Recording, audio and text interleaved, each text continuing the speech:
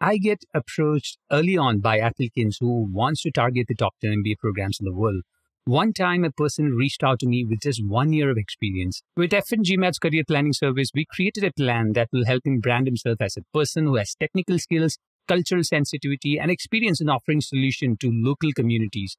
But most of you are on the fence about whether to apply this year or next year. Before you decide, consider these three factors. Number one, master's degree. Typically, when you have a master's degree, the total work experience would lengthen. And if you are a career switcher, there's a sweet spot 1 to 2 years after the master's degree to apply to an MBA program. This is because if you stay too long, you will be typecast as a technical expert. It's tough to shake off that image and get into consulting or other management functions. Apply when you complete 29 years if you have a master's degree and gained experience in 2 different industries. Number two, career switchers without master's degree. There are 2 kinds of profiles that fall into the career switchers without a master's degree.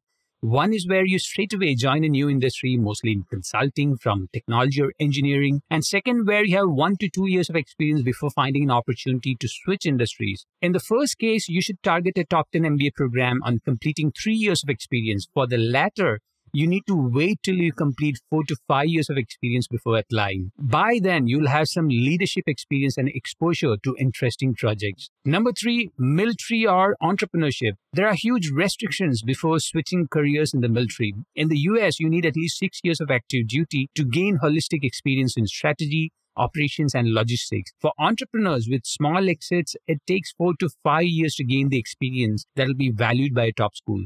Applying after the age of 30 is a viable plan for such profiles, but you can start planning after completing 4 years in your military or entrepreneurial career. Number four, traditional finance and consulting roles.